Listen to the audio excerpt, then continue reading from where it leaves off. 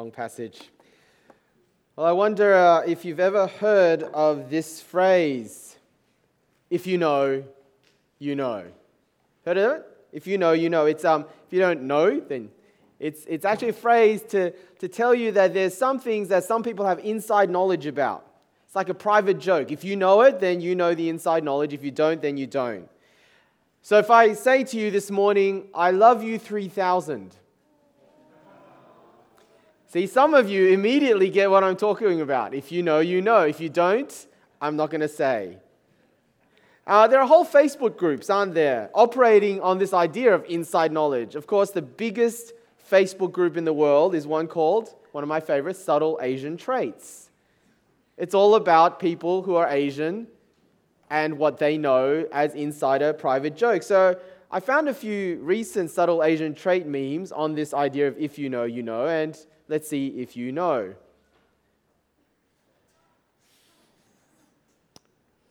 If you know, you know. If you know Chinese, you'll know why. How about this one? Yeah? And how about this one? This stuff's disgusting. I hate it. But if you know, you know. And then finally,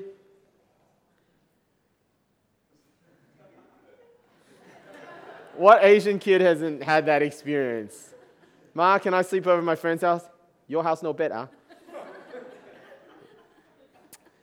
So many of our social experiences and groups and friendships, jobs, our own identity, have that sort of inside versus outside element, right? Some people are in it, some people are outside of it. Think about the different social groups or the clubs that you might be a part of in your school or university or the company you work in. Right? There are those who are in, there are those who are out. There are those who are included, there are those who are excluded. Now that's all fair and well out there, but what happens when that comes into the church? What happens when that comes into a church? Some will be on the inside, others will be on the outside. Some will feel superior, others will be made to feel inferior and left out. Now you can imagine what that would do to relationships within the church that are actually supposed to be about equal love and care for everyone. When that comes into the church, it's a disaster, isn't it? Well, you know what? That was the ancient church of Corinth.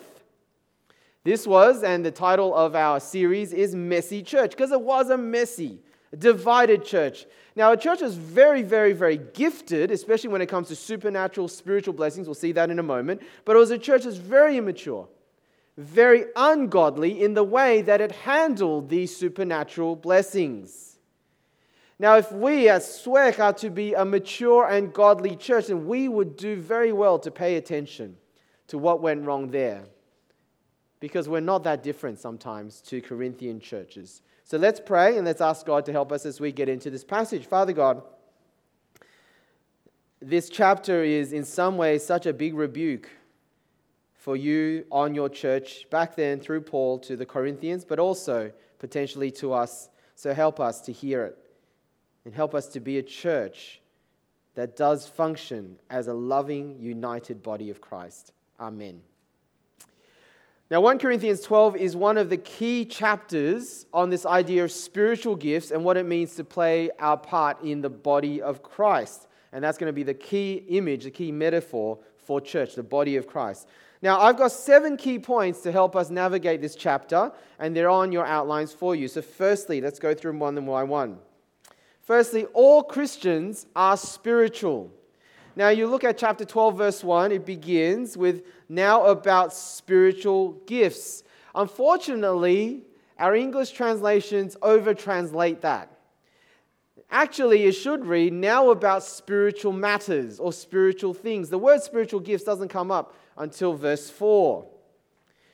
He actually wants to bring in a topic about spiritual things in general before he goes into specifically about spiritual gifts. Now, this reminds us of the context of the letter so far. And we started 1 Corinthians last year. We're actually continuing in chapter 12 now. So let me do a quick recap. 1 Corinthians is one of the New Testament's earliest letters, written by the Apostle Paul, church planter, pastor, missionary, to a church that he planted and pastored in the ancient city of Corinth in ancient Greece. Now, Corinth was a vibrant cosmopolitan city in the ancient world at the heart of civilization, but Corinth is more New York than it is Washington, D.C. It's more Melbourne than it is Canberra, if you know kind of the difference what I'm talking about. It's about culture, it's about the vibe, that's the kind of city Corinth was about. But it was a messy church. The world and its values outside the church really heavily influenced God's people rather than it be the other way around, that God's people should be influencing the world. No, it was coming in. And so much of 1 Corinthians chapters 1 to 6 were dealing with problems that came from the world infecting the church. And then from chapter 7 onwards, Paul replies and responds to a letter that we don't have, that they wrote to Paul, but he now responds point by point to things that they've raised. That's from chapter 7 onwards. And he'll start each section with now concerning or now about the matters you raised. And that's exactly what's going on in chapter 12. Now concerning, now about these spiritual matters. Now back in chapter 7, he begins with a discussion about marriage and singleness. And then in chapters 8, 9, 10, and 11, it's going to be about food that had been sacrificed to idols, because this is a pagan society with lots of idols, lots of temples. And food sacrifices, should we eat them? Should we not eat them? When can we? When can't we? And then that turns in those later chapters to issues about worship and what you do in the public worship assembly. So that's chapters 8, 9, 10, and 11. And then chapter 12, it's the next issue. And the issue has to do with spiritual gifts. Now the first thing that Paul wants to establish then, in verse 1, is that every Christian is spiritual. That's my first point. Every Christian is spiritual. Now that's different to how the Corinthians were acting, because they were acting as if there were some who were more spiritual, insiders, versus some who were less spiritual, outsiders. Right? Some were more spiritual than others because they had certain gifts and experiences. And Paul wants to say in those first 3 verses, which we won't read again, but his point is simply, no, that's not the case. You see what he's saying? Every Christian, he says, who confesses that Jesus is Lord has the Holy Spirit. See, when a person follows Jesus as Lord and Savior, God gives you a new heart by giving you His Spirit, the Holy Spirit. And the Holy Spirit is God Himself, God, the third person of the Trinity, God coming inside you to live in you. You become a dwelling place, a temple of the Holy Spirit. And this is true of every single follower of Jesus, every single Christian, from the baby Christian from day one to a decades-old Christian. From newcomer to church pastor. Every Christian, every follower of Jesus is equally spiritual. Now, if you're here and you're not yet a follower of Jesus, God is saying to you today that you can have a new heart. You can have a new beginning. God can actually take up residence in your life and change you from the inside out by His Spirit if you will give your life to Jesus and trust in Him. And if that's you, come and speak to me or one of the pastors afterwards, because we'd love for you to experience what we have. But if you have, then this is Paul's point. Everyone is genuinely equal. All Christians are Spirit-filled, so therefore all Christians are spiritual. That's my first point. Second point. All Christians are charismatic. Now, verse 4, Paul now begins to talk about spiritual gifts, right? Remember, verse 1, it's really more broadly, who is spiritual? Spiritual matters. Now he uses the word spiritual gifts, which in the Greek, which is what the New Testament is written in, is the word charismata. Charismata is related to, the first part of that word is the word charis, which is actually someone's name, okay? It's where we get the word charity from in English. Charis means grace. Grace, such an important word in the biblical ideas. And grace is free, undeserved favor. Grace is not something you can earn. Grace is given to you completely free, even though you don't deserve it. So charismata, therefore, are grace gifts. Gifts of grace, grace gifts. That's the central idea. Now, later on in verse 7, it's going to be really clear. Every single Christian is not only spiritual, every single Christian has been given at least one grace gift, at least one charismata. We are all, in the original sense of the word, therefore, we are all charismatics. Now, I want you to know 3 things, though, about spiritual gifts. Firstly, remember that they are charismata. Charis is the important first part of that word. It's out of grace. When it comes to spiritual gifts, you don't deserve them. They're given to you as gifts. They're free. You didn't earn them. So there's no place for boasting, is there? There's no place for thinking, I'm better than someone else. Because it's a gift from God to you. Second thing, they are gifts given not just to you, but they're given to you for the sake of others.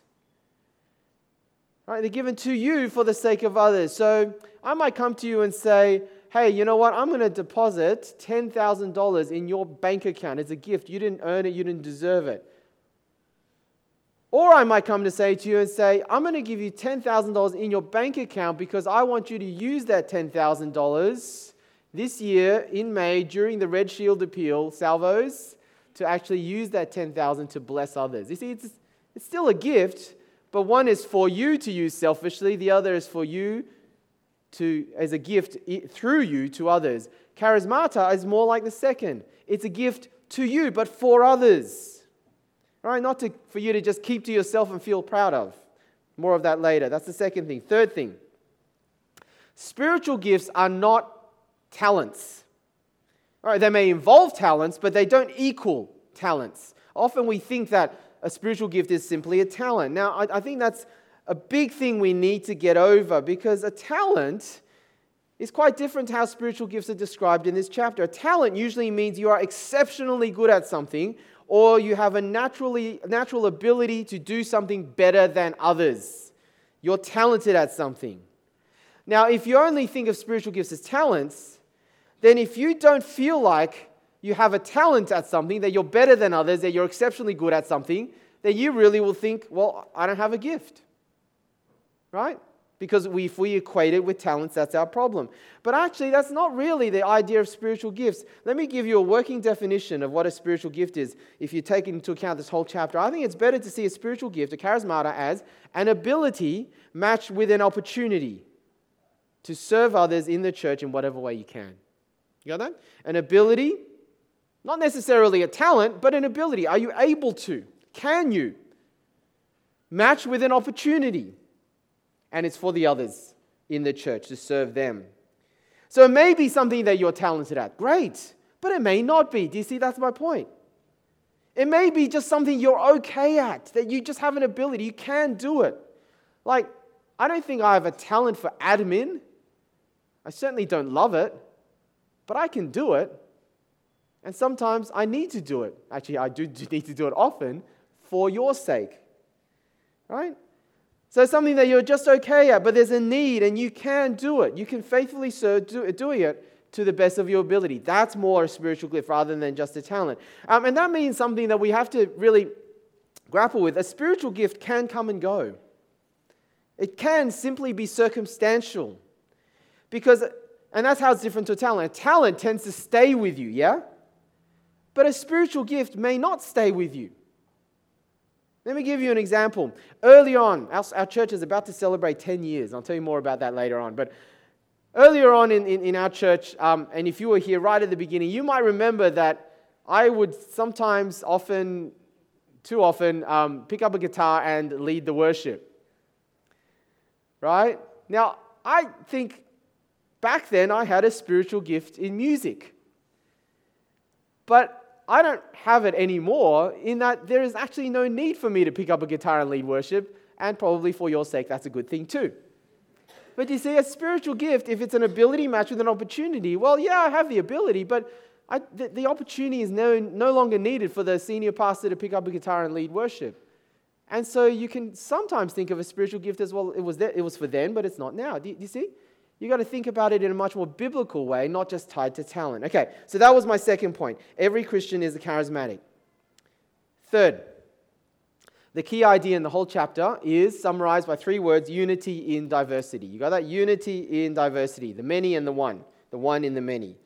So look with me again. Verses 4 to 6 really are the central part of this chapter. You understand verses 4 to 6, the whole chapter makes sense. So verses 4 to 6, let me read again. There are different kinds of gifts, but the same Spirit distributes them. There are different kinds of service, but the same Lord. There are different kinds of working, but in all of them and in everyone, it is the same God at work. Now, what do you notice? Well, you notice that the emphasis is on what I said. 3 words. Unity, one, in the midst of diversity, many. Right? All kinds of different gifts and service and workings, but one Spirit, one Lord, one God. Pretty clear. Did you notice something else? Did you notice the Trinity? Did you notice the Trinity? God, who is one God, is the perfect example of unity and diversity, isn't he? One God, but 3 persons. Father, Son, Holy Spirit. Here we've got it in reverse order. One Spirit, one Lord, Jesus, one God, and I think he means particularly God the Father. It's very appropriate that the one and the many is modeled on the Trinity. Unity in diversity at the very heart of the universe. Now, I say these are also key verses because these 3 elements give us a clue to how the rest of the chapter is pretty much broken up. We won't go through each part in detail, but actually, verses 7 to 11 will play on the idea of the Spirit being the one source. It's kind of the unifying idea in that section. The next section, verses 12 to 14, emphasize the idea of Jesus being the Lord of the one body. It's his body. And then verses 15 to 26, while it's still on the body of Christ, will particularly emphasize it's about God and his one purpose. So it's a really nice few verses that really open up the rest of the chapter for us. But coming back to the key idea, it's unity and diversity. Let's think about it. The same God who made snow, which if you've seen it, blankets a mountain in this kind of uniform whiteness. Well, he also made each snowflake unique. Amazing, isn't it? You and I are all different. We all have different gifts. We all have different parts to play, but we are one. That's the key idea. Right, verse 7 says that each gift, each charismata, is a manifestation, a display of God's Spirit, and it's given for the common good. You see there, end of verse 7? For the common good. We're to be unified in our diversity. It's because it's for the common good. Next point. There are more gifts than the ones listed. And this is important because when it comes to spiritual gifts, you could go online, you can read books, articles, surveys, which we've actually done in the past, to find your spiritual gift. And that's okay, right? Sometimes it's helpful, but a lot of it works on the assumption that there's lists of New Testament gifts are all the possible gifts that God has to give to his people. So you find all the parts in the Bible where there's gifts like here and other places we'll mention in a moment, and they're the list. And so you do a survey and you try and match yourself to that list. Now, most scholars of the New Testament agree that Paul, who writes here, and other New Testament writers who wrote about spiritual gifts, there's not many, but they all pretty much agree none of them intended to be a full list, okay? Or that even any of them knew what a full list would be, even if there was a full list. Now, in this chapter and the next chapter, chapter 13, which we'll look at next week, we have the longest list, the biggest list. Other places, in case you want to look it up later on, Romans 12 is another, Ephesians 4, and 1 Peter 4. They're basically it, right? 1 Corinthians 12 to 13, Romans 12, Ephesians 4, 1 Peter 4. But again, even if you put it together or separately, they're not full lists. That's important to remember. There are many, many more types of spiritual gifts that aren't included here. So what are these gifts then? Because we want to understand this passage. So let me go through these gifts quickly, one by one, and then ask the question, well, why did he only focus on these ones and not others? So firstly, what? So let's go through them one by one. Look at verses 8 to 10. He first mentions a message of wisdom and message of knowledge. You can count them as 2 separate ones, or 1A and 1B if you like. Verse 8. What is that?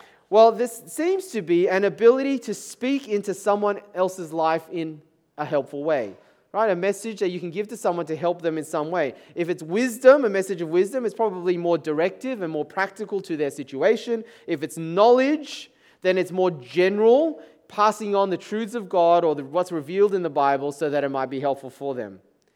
All right? Now, many of you who are leaders, especially in CG context or other contexts, you have this gift. That's why you teach. You give wisdom, you give knowledge. All right, next one. Verse 9, the gift of faith. Now, this isn't faith that saves you, that helps you become a Christian in the first place.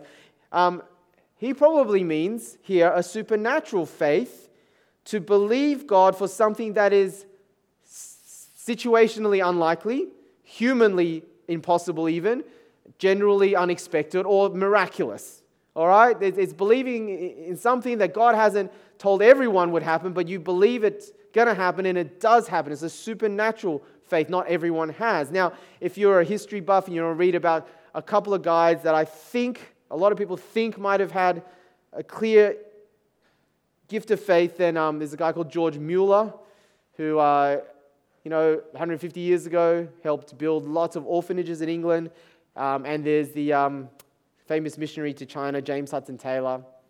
I think that may be another example of the gift of faith. Anyway, that's faith. Next one, verse 9. Gifts of healing. Now notice, it's gifts, plural. Now in the original context, it probably means supernatural healing. And it's plural gifts because it may be that someone might have a gift of healing some particular ailment, but not all ailments. And others might be able to heal that ailment, but not, so there's more than one type of gift of healing. But I think in context, it's probably talking about supernatural healing. And then verse 10, you've got the next one, miraculous powers. In that is a sort of catch-all for other miracles that aren't just healing. I mean, Jesus didn't just heal. He did a lot of healing, but he also multiplied food. He walked on water. He stilled the storm. He turned water to wine. Other miraculous powers. It's another gift. Next one, prophecy in verse 10. Now, there's a lot of debate on this, and really I'm going to cover it in more detail in 2 weeks' time in chapter 14.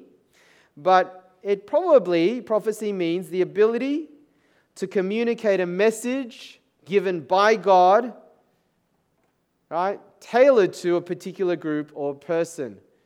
To deliver a message given by God, tailored to a particular group or person. It's different to teaching, right? It's different to teaching, and it's not identical to preaching, but I think there's some overlap.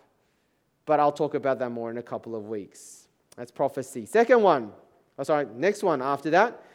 Verse 10, distinguishing between spirits. Now, because it's tied to prophecy, it probably means particularly a gift to be able to evaluate, to weigh up whether someone who's just given a prophecy has actually given a prophecy from God or from a false spirit or somewhere in between. It might have just been something from their own spirit, their own kind of heart, their own hobby horse, their own feelings, their own emotions, right? Be able to distinguish, is it God-given, is it person-given, or is it actually satanic even? That's distinguishing between spirits. And last two, more of an A and B one again, speaking in tongues and interpretation. So speaking in tongues is an ability to speak and particularly pray in a language a person haven't previously learned, whether it's a human language or an unknown language or an angelic language, something. Gift of interpretation can make that unknown language understandable, not just to others, but also to the speaker themselves sometimes. All right? Now, that was like super breakneck speed. There are books you can read more about it. But I wanted to go through them, not just to ask what they are, but to ask the question of why. Why would these gifts be listed and not others?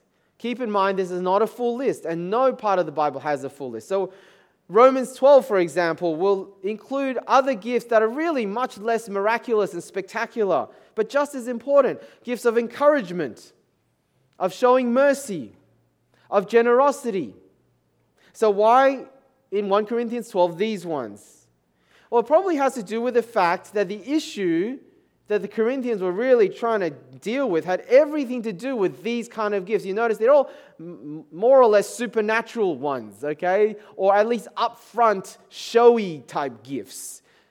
And it seems like the Corinthians really had issues dividing them from these gifts, especially, we think, the gift of tongues. The gift of tongues seems to be the big one. And that's not surprising if you know some of the history of the Pentecostal or what's called the charismatic movement in the 20th century. Tongues can be such a dividing issue. It's an inside or outside issue. It's a if you know, you know, and if you don't issue. Right? And it seems like the Corinthians were really divided on that one, and not just tongues, but also the other miraculous gifts like healing and prophecy. And see, no church is ever divided over gifts of encouragement or generosity or administration. I'm so jealous of your gift of administration, therefore I'm not talking to you anymore. It never happens. Right, this list, therefore, is less of a checklist of which gifts are available. It's probably more about the kind of gifts that when used badly can seriously damage a church. So we need to pay attention not just because of what they are, but why they're mentioned here, so we don't make the same mistakes. All right. Next point. And this is really important. We'll get to the practical end now. We are all indispensable. Indispensable means you can't do without. Indispensable members of Christ's body. So from verses 12 to the end of the chapter, you get that key idea, image introduced. It's Christ's body. And remember, the key point is, again, unity and diversity, right? The three key words, unity in diversity. All different, but now it's because we are all part of the same body, under the same Lord, serving the same purpose. So look at verse 12. Just as a body, though one, has many parts, but all its parts form one body, so it is with Christ. Skip down to 27. Now you are the body of Christ, and each one of you is a part of it. When it comes to spiritual gifts, some may have more gifts, some may have fewer gifts. But whether you have this gift or that gift, whether you have lots of gifts or fewer gifts, it's up to God. You see repeated in this chapter, this key idea. Verse 11, just as He determines, God. Verse 18, just as He wanted them to be. Verse 24, God has put the body together. Verse 28, God has placed. You see, God designed the body, and God designed you to be a part of that body just where you are. It's His plan, it's His purpose. So don't begrudge others. Don't look down on others. Don't envy others. Because to do that is sort of to say, God, you made a mistake and I would have done a better job than you, God, in designing this body. Do you see? There's all grace. There's no place for boasting. We all need each other just as every part of your body needs every other part. Okay? Every part needs every other. Now, in verses 15 to 26, he's going to spell it out. And we don't have time to read it all in detail. But there, Paul really is going to address two groups. So the first bit, verses 15 to 20, he's going to speak to those who feel less important, who feel less gifted, like you don't have as much to offer. And then he's going to switch it to the other group in verses 21 to 26. 21 and 26, he's going to speak to those who feel more important, who feel like they're more gifted. Now, what does he say to the first group? 15 to 20. If you feel less important, God says to you, don't forget, we need you. Right? If you feel less important, we need you. What's he going to say to the second group? Verses 21 and 26. He's going to say to them, if you feel more important than others, don't forget, you need me. Right? Me being the people who aren't more important, who don't feel more important. Right? If you feel less important, the message is, I need you still. If you feel more important, you need to hear, you need me still. See, the first group need to know that not everyone can be eyes and hands. That's what he says in verses 15 to 20. But we still need you, even though you're a foot or a ear, unless you want the body to look like this. And no one wants to look like that. A giant eye. And the second group needs to know that even though you don't think you're important, you don't think other people are as important as you, right? As you look around, they're not as important as me. Well, they are still very important to the body. Those who don't have your gifts that may be the more upfront, spectacular, showy gifts, they are still absolutely necessary, as much as your upfront, showy gifts might be seen as necessary. So I don't know if you guys know what these things are. They both belong to a car. The one on the left is called an ignition module. The one on the right is a radiator hose. Now, I don't know much about cars, but I've read that the ignition module is one advanced piece of electronic. Right? It's pretty complex, and you cannot start your car without it. The second, the radiator hose, well, the idea of a hose has been around for thousands of years. It's pretty basic tech. And yet your car also cannot function without it, and many other hoses. But you see, for a car to function, you need both the complex ignition as well as the simple radiator hose. Every part plays a role. Now, there are both groups here at Southwest, at SWEC. Some of you here, you look around you and you feel like, what can I contribute? I'm really just not that talented at stuff. Or you look around you and you think, I may be able to, might have talents, but there doesn't seem to be a need for me. So I'm just going to pull right back. Well, if that's you, did you know that if God brought you to this church and this is your church,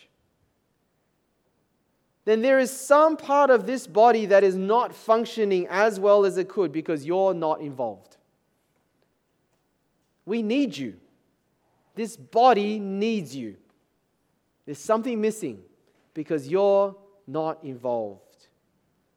Now, others here, the second group, you need to realize that the body functions best when every single member is given an opportunity to exercise their gifts. So those of you who are great at doing things, leaders especially, experienced people, can I encourage you to see it as your role to train and empower new people, noobs, to have a go.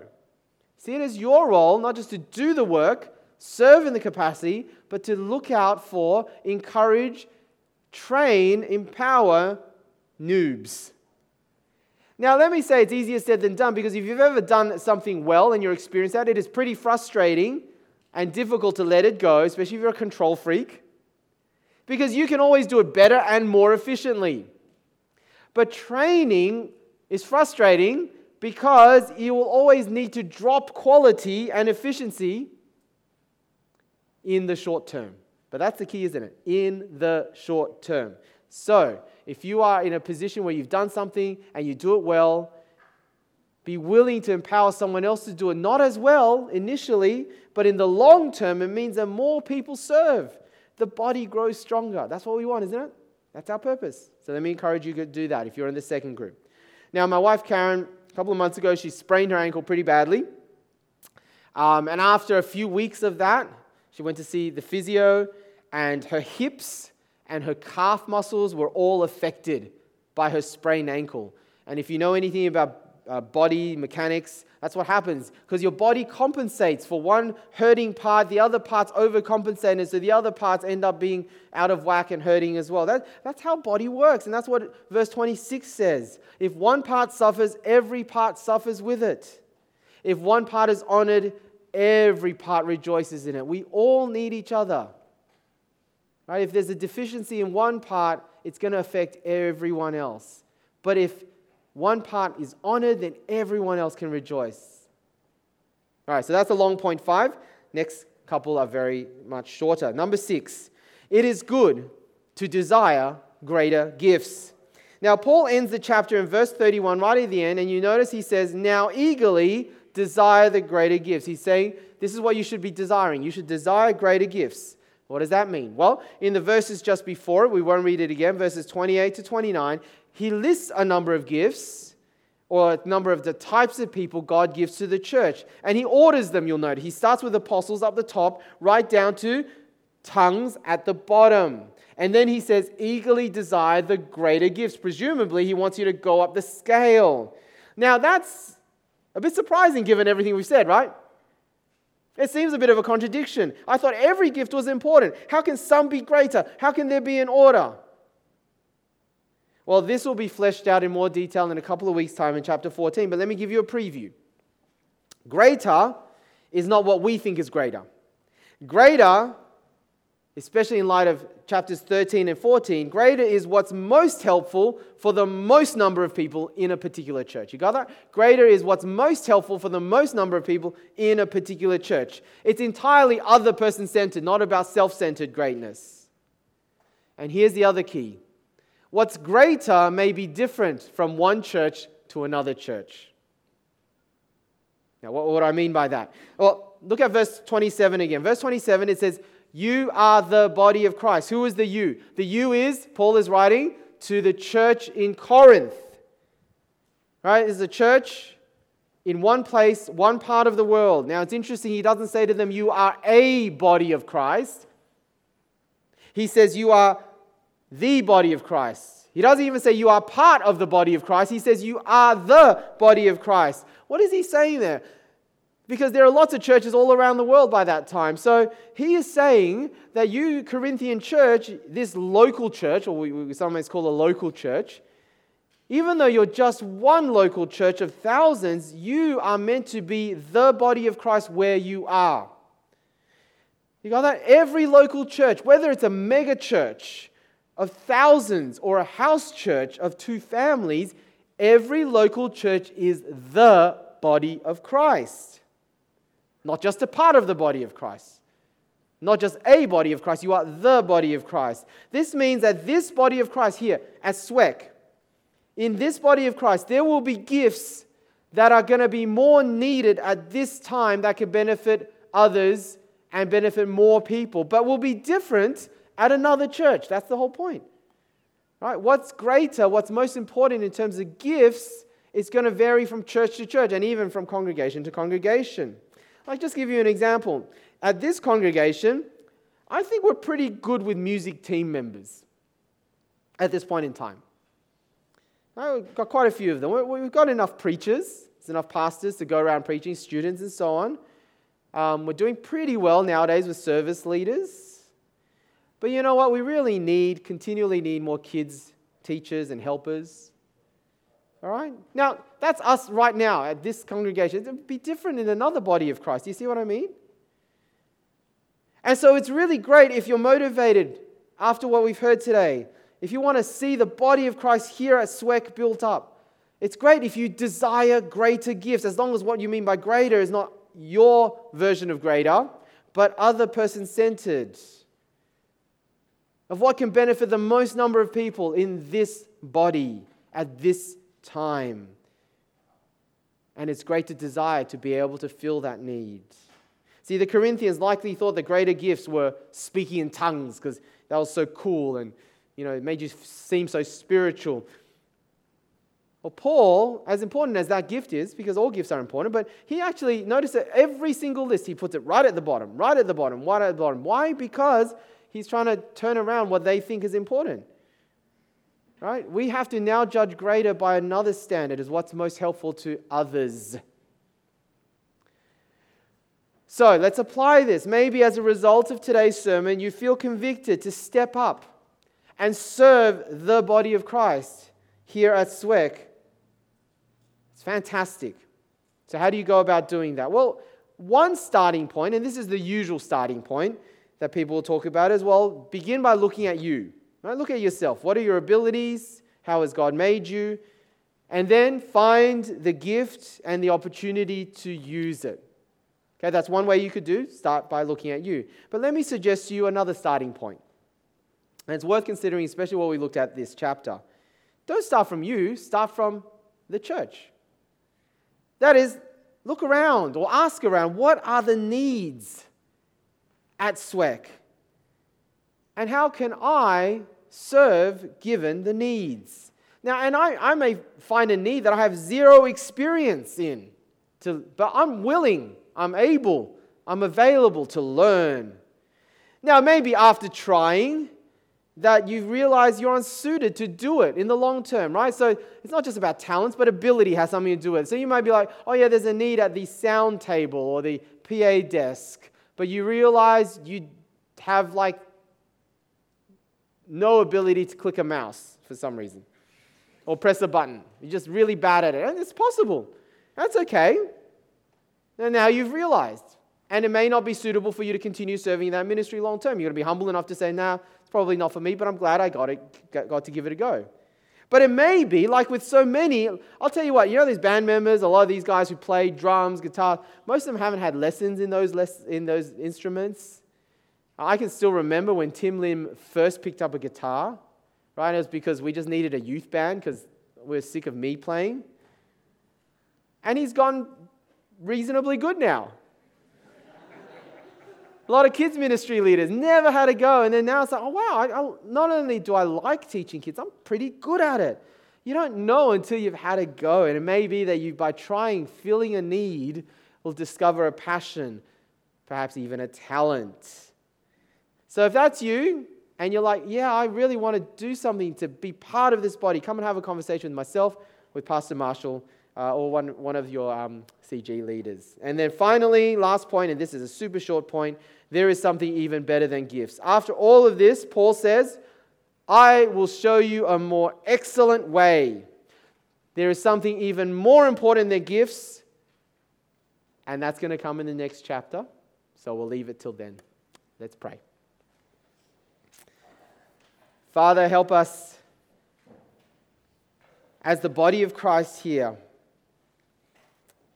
to have every follower of Jesus play his or her part, that we may honor the one who called us and gave us these gifts, Jesus, that we may build up this body into maturity and into its effectiveness in this world to see more people follow Jesus, and that every single one of us will be convicted to play our part for his name's sake.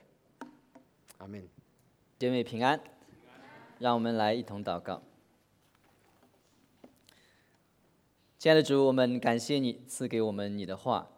神啊，我们知道在教会中间，圣灵会赐下恩赐。神啊，我们今天祈求你来帮助我明白，因为在我们这样的教会，我们更需要神来开启我们，使我们明白关于圣灵的恩赐的教导。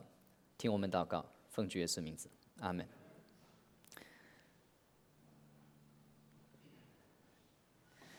这个人的名字叫做 Charles Fox Parham， 他是美国中西部原来在中西部的一个这个牧师，在他们这个体系里面，他们非常的注重信心、祈祷和医治的教导。他呢，就是自己非常的花时间去读圣经。他在读这个《使徒行传》，尤其是在第2章、第8章、第10章和第19章的这个经文的时候，他常常发现圣灵的喜和圣经里面所说的方言祷告的恩赐联系在一起。当他看到这样一个联系的时候，他就做了一个总结。他说，圣灵的喜的标志就是说方言。这个时候，在美国的教会中间，基本上没有人会方言祷告。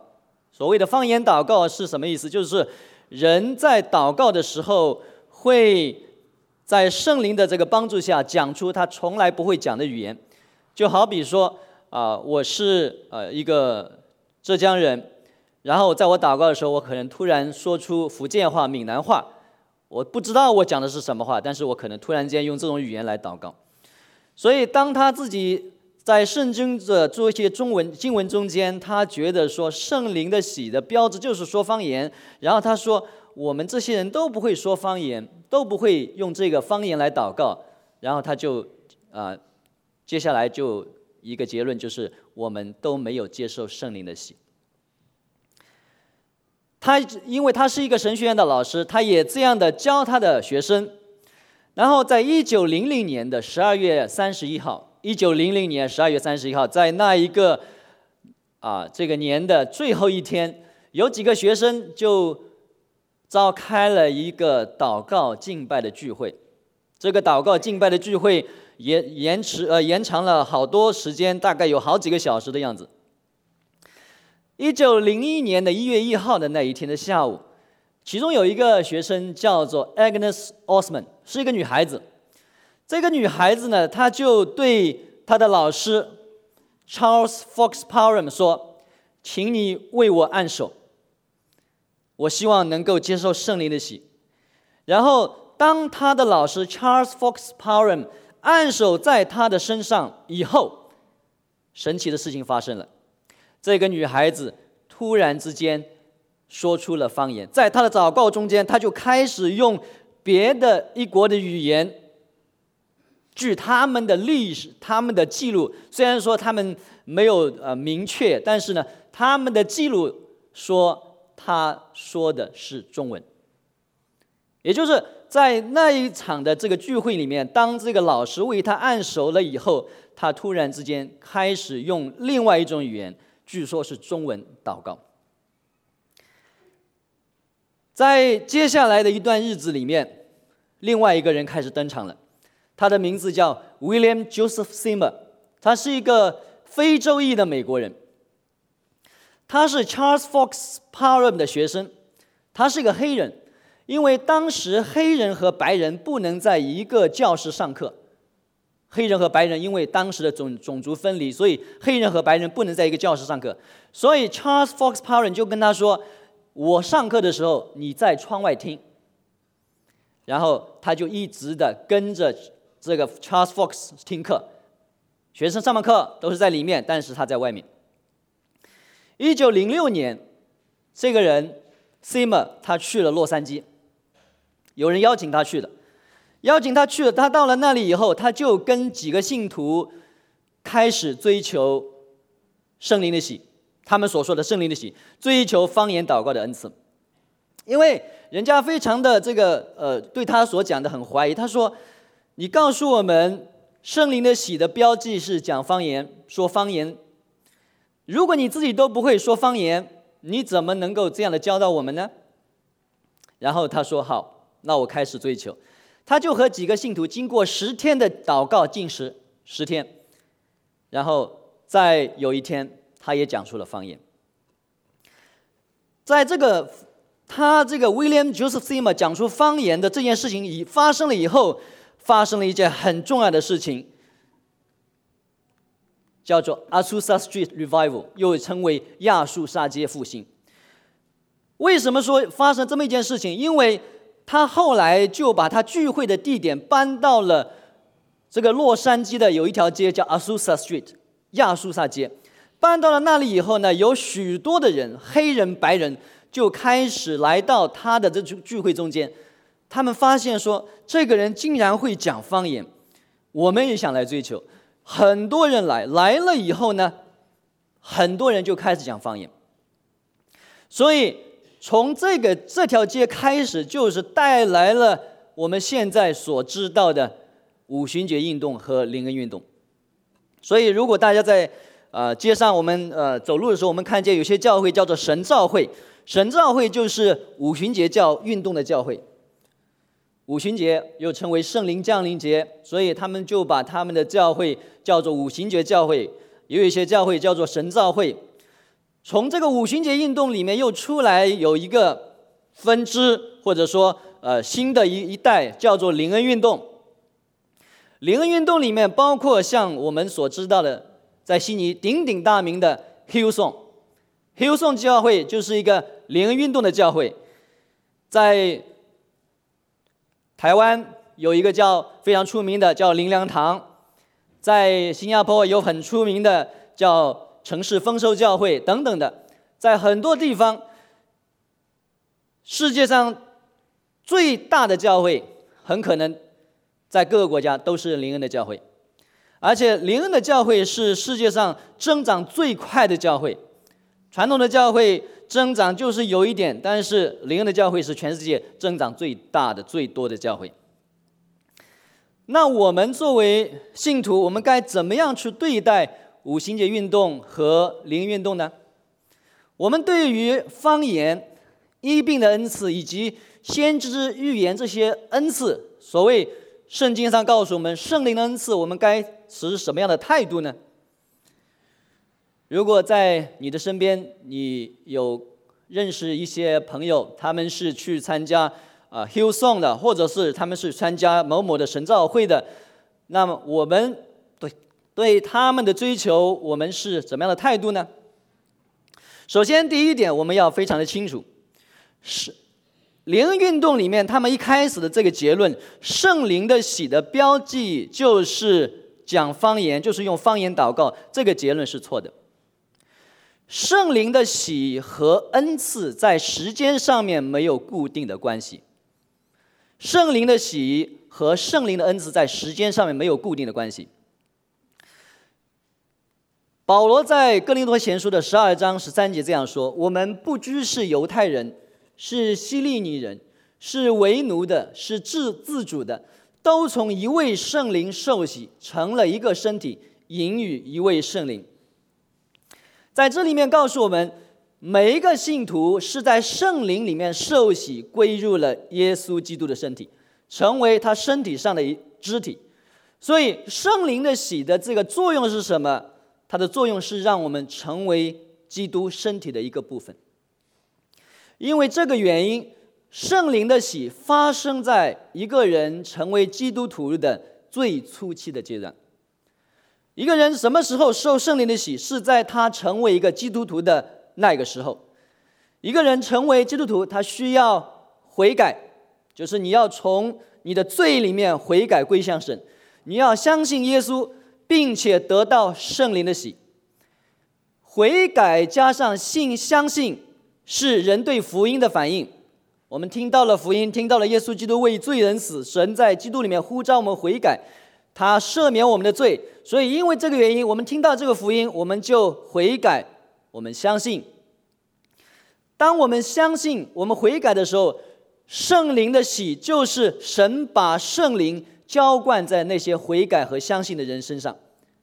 圣灵的喜标志着一个新的基督徒入门了，叫入门阶段。他成为基督的身体的一个肢体。所以最早的五旬节运动认为，一个基督徒未必领受了圣灵的喜，这是不对的。圣灵的喜是神把圣灵浇灌在那些悔改相信的人身上，这个人受圣灵的喜就归入了基督的身体。如果没有圣灵的喜，假设如果一个人他说我相信了耶稣基督，但是他又相信他没有得到圣灵的喜。但是首先要明白，如果一个人他没有圣灵的喜，他就不是真正意义上的基督徒。因为没有圣灵，如果他没有圣灵，保罗在罗马书第8章第9节告诉我们，人如果没有基督的灵，他就是不属于基督的。如果人说我没有基督的灵，我没有得到圣灵的喜，我就不是属于基督的。所以真正的基督徒他一定领受了圣灵的喜，没有受圣灵的喜就不是真基督徒。所以没有受圣灵的喜的基督徒这个词就是一个伪命题，是不存在的。但是如果我们作为信徒，我们平时遇见灵恩的或者五旬节的教会的基督徒，他们会问你，你会不会用方言祷告？然后你回答我不会，然后他就会说，那你还没有领受圣灵的喜呢。如果没有领受圣灵的喜，你的生活和见证就缺少能力。这个是五旬节的教会和灵恩的教会常常会对于我们这些所谓传统教会的人的挑战。你不会方言祷告，你就没有圣灵的喜，你没有圣灵的喜，你的生活和见证缺少能力。那我们应该怎么回答呢？我们应该回答，对，我确实不会用方言祷告，但是我已经领受了圣灵的喜，在我刚刚信主的时候，我就领受了圣灵的喜。那圣灵的恩赐又是什么呢？保罗在经文里面非常清楚地告诉我们，圣灵的恩赐是圣灵的彰显，圣灵的显现，圣灵显现在个人的身上。那些已经领受圣灵的人，圣灵彰显出来，把恩赐赐给他，这就是圣灵的恩赐。圣灵的恩赐，我们上一次讲过，圣灵的恩赐也在保罗在哥林多前书里面一共列举了9种的恩赐。智慧的言语、知识的言语、信心、医病的恩赐、神迹，还有做先知预言，还可以辨别诸灵，能说各种的方言，还有人能够翻译方言。这是列举了9种的圣灵的恩赐。圣灵的恩赐可以发生在一个信徒一生的任何阶段，可以发生在刚刚信主的时候。所以为什么连教会的信徒把圣灵的喜和圣灵的恩赐联系在一起？因为在使徒的行传里面，圣灵的喜和圣灵的恩赐的发生就放在一起。但是圣灵的恩赐也可以发生在一个人信主一定的年日以后。圣灵的喜和圣灵的恩赐在时间上不一定同时发生。我要再次说明一点，圣灵的喜和圣灵的恩赐，圣灵的喜可以发生在一个基督徒属灵历程的最初阶段，伴随着圣灵的喜可以有圣灵的恩赐，也可以没有。圣灵的恩赐可以发生在基督徒信主一段时间以后才发生。所以第一个我要先跟大家讲清楚，圣灵的喜和圣灵的恩赐是2个概念。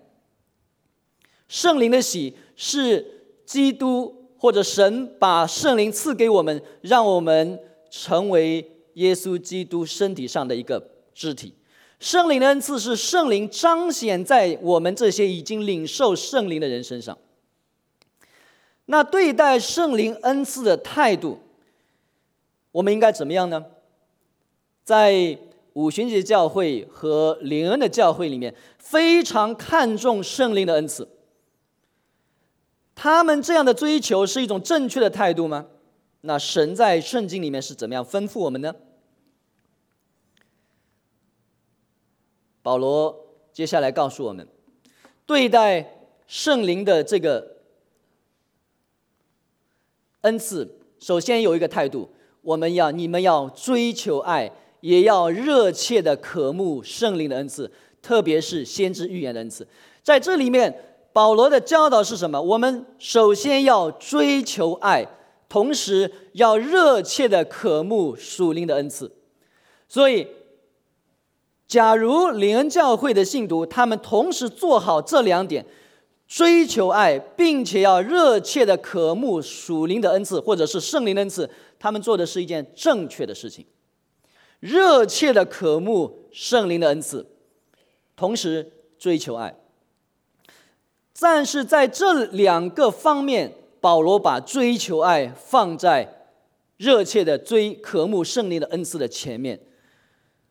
也就是我们如果说要热切的渴慕圣灵的恩赐，但是没有做好追求爱，我们追求这样的恩赐是很危险的。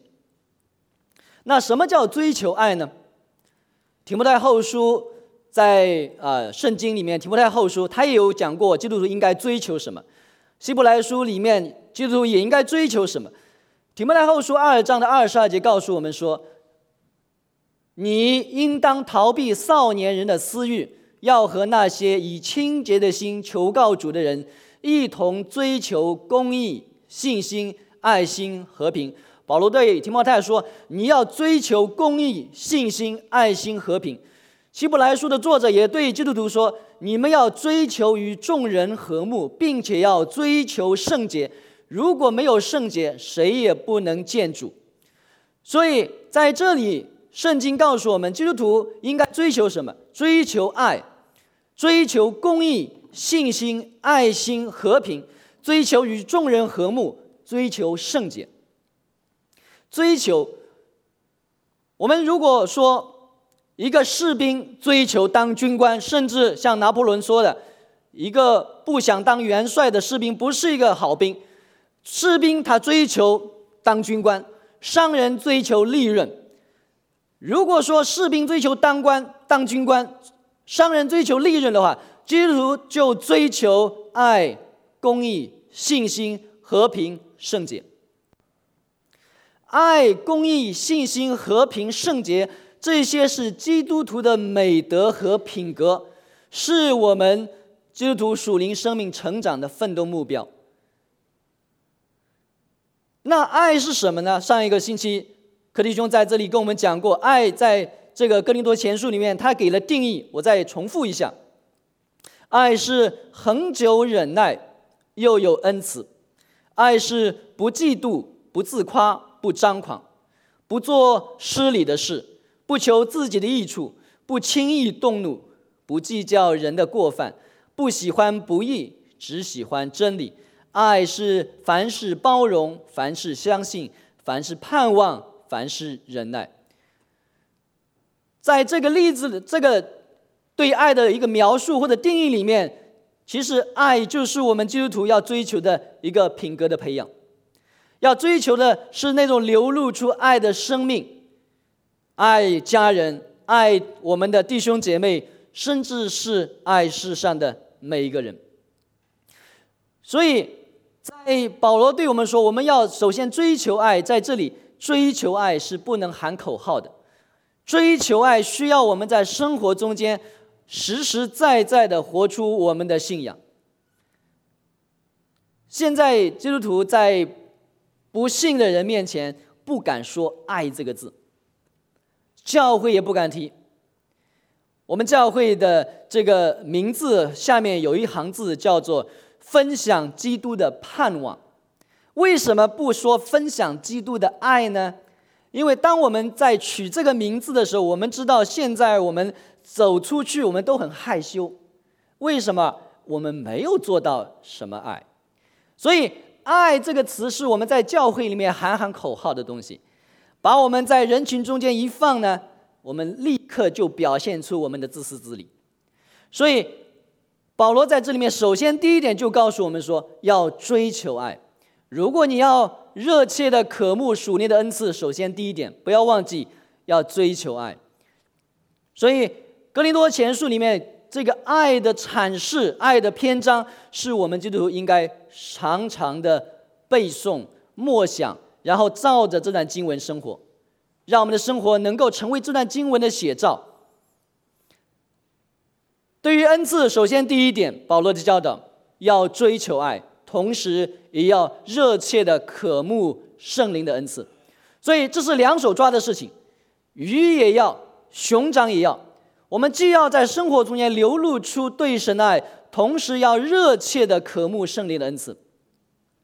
保罗在前面提过圣灵的恩赐，他提到了9种，每一种都很珍贵，因为是从圣灵而来，包括方言祷告的恩赐。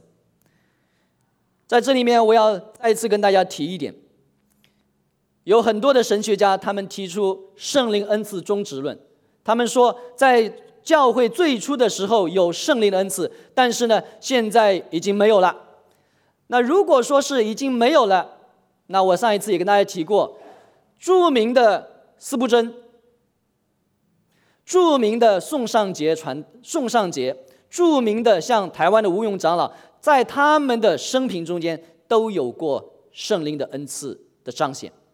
如果说在他们的身上有圣灵的恩赐的彰显，圣灵的彰显，那我们怎么能够说圣灵的恩赐已经终止了呢？因为圣灵的恩赐没有终止，所以我们现在的教会，我们现在的信徒应该还是仍然去追求圣灵的恩赐。但是我们要追求的时候，首先还要记得保罗说的，我们要追求爱，同时要热切的渴慕圣灵的恩赐。保罗在后面的接下来经文里面，他就讲了2个重要的恩赐，他要比较2个重要的恩赐，一个是先知预言的恩赐，一个是方言祷告的恩赐。他接下来说，我们要热切的渴慕属灵的恩赐，特别是先知预言的恩赐，因为他说先知预言是比方言祷告更重要的恩赐。在这里面我把它翻译成为先知预言的恩赐。如果大家注意我们和合本的经文，或者说其他的新译本，在先知预言都翻译成为先知讲道。那为什么我不用先知讲道？其实先知讲道和先知预言没有什么区别。首先，预言不是说将来会发生什么，也许会，但预言的最重要的这个目的是代表神说话。只要是神给你的话，你向别人传讲，这都叫先知预言，或者说先知讲道。但是为了我要在这里告诉大家，这个先知讲道，如果大家认为说这个是传道人的事情，那我说不是的。在这里面，这个先知预言的恩赐，先知讲道的恩赐是给每一个信徒的，因为它是一个代表神说话来对别人说的。那先知预言为什么比方言祷告更好呢？因为先知预言造就别人，造就教会。保罗说，原来说方言，第2节，原来那说方言的不是对人说，而是对神说，因为没有人能听得懂，他是在灵里讲奥秘的事。但那先知预言是对人讲说，使他们得着造就、安慰和劝勉。那说方言的是造就自己，但那先知预言是造就教会。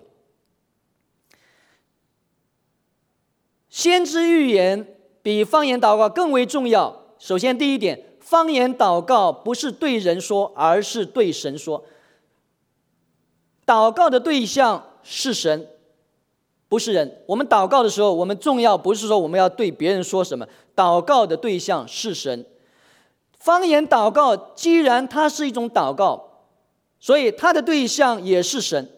所以保罗说，说方言的不是对人说，而是对神说。因为他是对神说，而且他用的是方言，是另外一种语言，所以没有人能听得懂。他是在灵里面讲奥秘的事情，很可能他自己也听不懂，没有人听得懂，他只是在灵里面讲奥秘的事情，这是神给他的。但是先知预言是什么呢？先知预言的恩赐是代表神对人说话，当他从神那里得到话的时候，他就使别人得着造就、安慰和鼓励。什么叫造就呢？造就的词我简单的来定义一下，或者说很狭义的来定义一下。比如说有一个很有追求的信徒，很有追求，但是呢他在信仰上有疑惑，他有很多东西他搞不明白，甚至是有些是很大的困难。在这个时候，神就借着你给你一句话，让你去解答他这样的疑惑。当你帮助他解答了这样疑惑以后呢，他的信心就更加坚固了，这样他就被造就，他被建造起来。安慰，什么叫安慰呢？比如说有人在教会里面受伤了，受伤，因为他在教会服侍，他服侍呢这个人说他不好，那个人说他不好，然后他就受伤了，他心情很不好，他就决定说，我以后再也不要服侍了，甚至我也不想在这个教会待了。那在这个时候呢，神就借着一个信徒给他带去一句话或者一段话给他安慰，然后他觉得说，既然神这样的安慰我，我就有力量可以重新的服侍，这就是从神而来的安慰。劝勉或者说鼓励呢，比如说有一个信徒非常的软弱，他相信耶稣，但是他有很多的问题，很多他的这个一些旧的习惯，他总是克服不了。在这个时候，神就借着一个人去给他一段话、一句话，能够鼓励他，帮助他走出他的软弱，这就是鼓励。所以先知预言的恩赐是使人得着造就、安慰和劝勉，或者说鼓励。第4节保罗说，说方言的是造就自己，但是那先知预言的造就了教会。因为方言它只是造就自己，而先知的预言的恩赐是造就教会。因为这个原因，保罗就是说，先知预言比方言祷告更好。为什么？造就别人比造就自己更好。在第5节里面，保罗说，我愿意你们都说方言，但我更愿意你们都做先知预言。因为那说方言的，如果不翻译出来使教会得着造就，就远不如那讲道的了。方言祷告是好的恩赐，在这里面保罗不是说方言祷告不好，方言祷告是好的恩赐，所以他才说，我愿意你们都说方言，我愿意我们整个教会的人都会有这个方言祷告的恩赐。但是他说，我更愿意你们都有先知预言的恩赐。先知预言能够造就别人，能够造就教会，造就更多的人。方言祷告只是造就一个人，所以先知预言是更好的恩赐，因为先知预言它的这个造就的范围更大。那在这里面就有一个属灵的原则的问题，是从保罗在前面讲到身体和肢体这个关系应用出来的一个原则，造就教会比造就自己更加的重要。这是一个圣经的原则，造就教会比造就自己更加重要。如果说我们想要有属灵的追求，不管是任何的追求，我们不仅要考虑自己，我们也要考虑教会。比如说教会需要有关怀恩赐的人做关怀的工作，不是每个人都会做关怀的工作，因为关怀的工作他需要说话，他说的话要使人能够得着安慰，得着鼓励，不是每个人都适合做关怀的工作。如果有做关怀恩赐的这个人，他来做关怀工作，这是更好的。有主日学恩赐的人如果来做主日学的工作，这是更好的。有教导恩赐的人来做教导的工作，这是更好的。那有一个人，他有关怀的恩赐，但是他说我不想做这个，我更喜欢，比如说我更喜欢做厨房的服侍。不是说厨房的服侍不重要，而是说当一个人他如果有关怀的恩赐的时候，他更应该做关怀的工作。因为在这个时候，他不仅是考虑的说我的兴趣是什么，而是他想的是教会更多的人能够因为我的服事得到造就，得到安慰，得到鼓励。所以每个人都要在想，我在这个教会中间，我的恩赐是什么？我的恩赐怎么样能够应用出来，使更多的人受益？所以造就教会比造就自己更加的重要，这是一个原则。但是这里面不是说的一次性的选择，我要对大家来解释一下，不是说一次性的选择。什么叫不是一次性的选择呢？比方讲说，有一个很著名的讲员，非常著名的这个神学家或者牧师，他来到悉尼，他有一个神学讲座然后呢，你很想参加，但是呢，你又是以某某小组查经的这个带领人，那一天你说有这个很著名的这个解经家，他来解释经文，但是呢，我今天要带这个小组查经，是不是必须我要留下来呢？在这个时候，我要对大家说，你可以有自由去选择。那你说不是说了吗？我要更重要的是造就教会，而不是造就自己啊。那恩赐的选择上面，我们知道说，当神把一个恩赐赐给人的时候，他可以一直用这个恩赐来服侍人。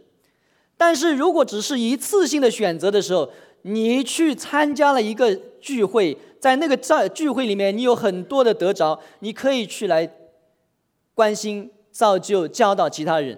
那这样的话，对这个小组是有更多的益处的。所以不是说一次性的选择，我今天我一定要来留下来造就教会，不是这个意思。你可以去，而且你甚至可以邀请你整个小组参加这个聚会。如果说没有人，你可以跟人换，你说可不可以由你来带查经？所以我说的这个不是一次性的事情。恩赐或者说我们才能在教会的服事，这个是很长时间的，这个是有很多的机会让我们服事的。所以如果说有很多机会很长时间给我们服事，我们就要把我们最好的恩赐用在最正确的地方。所以在这里面，保罗告诉我们说，因为说方言的只是造就自己，先知预言是造就教会，所以先知预言的恩赐是更好的恩赐。对于我们教会来说，我们现在也许我们没有这些恩赐，但是在教会里面仍然是这样。如果说我能够造就教会，通过我给更多人得到这个福分和恩典，我要把我的这个恩赐使用出来。那接下来保罗就教导了，为什么方言祷告不如先知预言呢？他接下来这样说：弟兄们，你们想想，如果我到你们那里去，只说方言，不向你们讲有关启示、知识、预言或教训的话，那我对你们有什么益处呢？甚至那些没有生命却能发声的东西，例如箫或琴，如果音调不分，怎能使人知道所弹所奏的是什么呢？又如军号所发的声音不清楚，谁会准备作战呢？你们也是这样，如果用舌头发出人听不懂的话来，人怎会知道你所讲的是什么呢？这样你们就是像空气说话了。世上有那么多种语言，但没有一种是没有意义的。我若不明白某一种语言的意思，在那讲的人，我就是个外国人；在我来说，那讲话的人也是个外国人。其实保罗在这里讲的很简单，先知预言可以造就人，方言祷告不能造就人的原因非常简单，因为人听不懂方言祷告。方言祷告是人用他从来没有学过的语言来祷告，很可能他自己也听不懂，他教会里的人也听不懂。因为听不懂，所以就不能造就安慰鼓励别人。所以这个原因很简单，因为别人听不懂。那这里面也有一个属灵的原则，如果我们想要用话语去造就安慰鼓励别人，我们要努力的把自己表达清楚。你如果说想要去鼓励人，你要把你表达清楚。作为东方人，我们说话的时候很常在教会里面也可能会因为我们的习惯，我们是拐弯抹角，不会直接切入正题，这是我们的语言艺术。就算我们要拐弯抹角，我们最后面也一定要把我们想要说的表达清楚，因为我们必须表达清楚，才能够使人得到造就、安慰和鼓励。那在这里面，我也对我们自己，对我们这些讲道的人要跟大家说，这对我们的期望是什么？对讲道的人的期望，最基础的、最基本的要求，他要把神的话解释清楚，这是最基本的，让人明白经文是什么意思。所以对于我来说，我希望你们能够常常的向我反馈，我在哪里讲的不清楚、不明白，让你在听了以后仍然好像在云里雾里一样，那我知道了，我就知道怎么去改进。所以因为人听不懂方言祷告，所以这个方言祷告不能造就人。放在教会里面，人听不懂任何你想说的话都没有造就的意义。那最后面保罗他就开始总结，他就是说我们要追求造就教会的恩赐。所以保罗在这里经文12节说，你们也是这样，你们既然热切的渴慕属灵的恩赐。哥林多教会他们是热切的渴慕属灵的恩赐，他们希望能够有很多属灵的恩赐，就应当追求多多得着造就教会的恩赐。所以说方言的应当祈求使他能把方言翻译出来。然后18到19节说，我感谢神，我说方言比你们大家都多，但在教会中，我宁愿用理智说5句话去教导人，胜过用方言万句话。如果说我们要追求，我们就要追求让教会得到更多福分的这样的恩赐。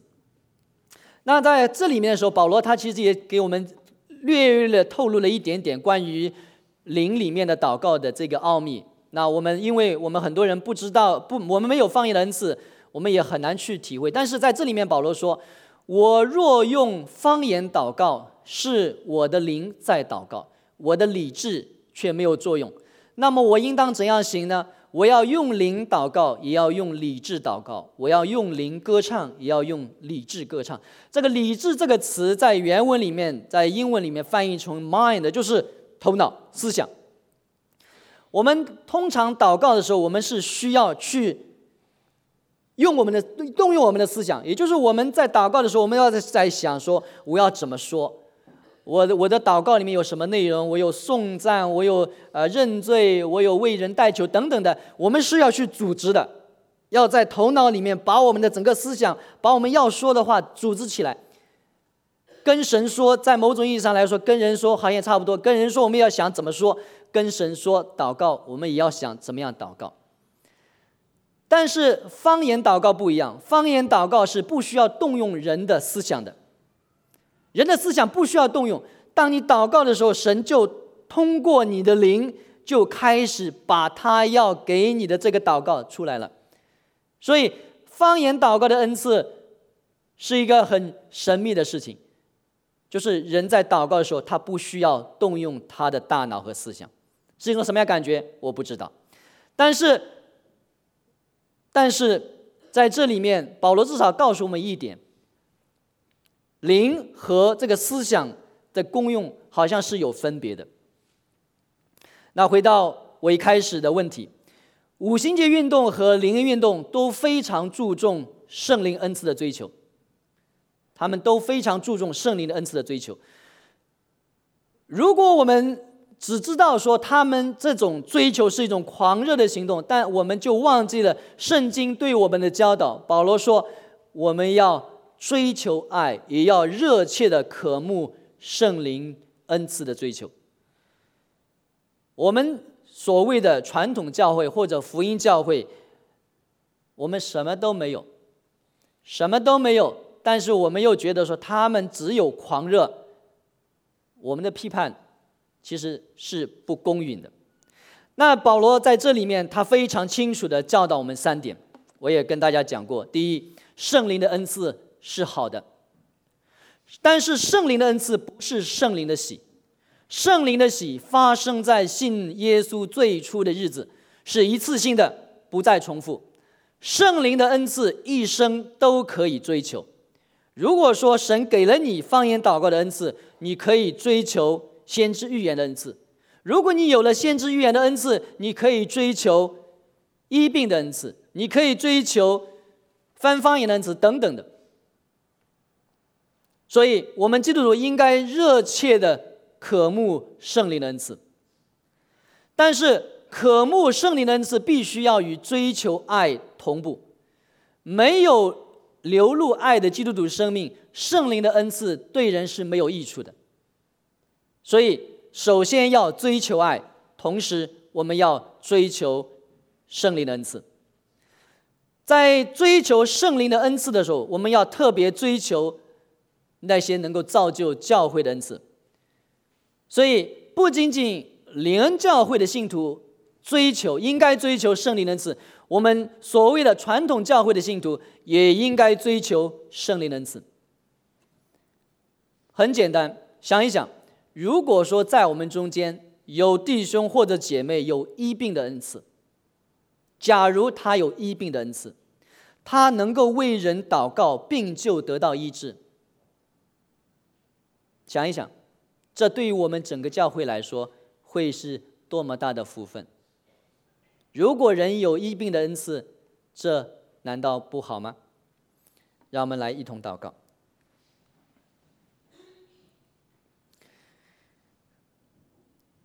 天父，我们感谢你，天父，我们谢谢你对于我们关于圣灵恩赐的教导。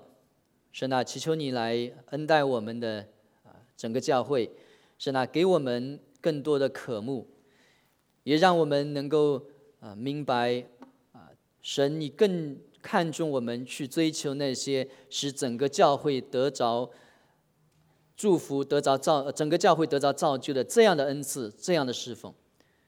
恩待我们，听我们祷告，奉主耶稣名字，阿们。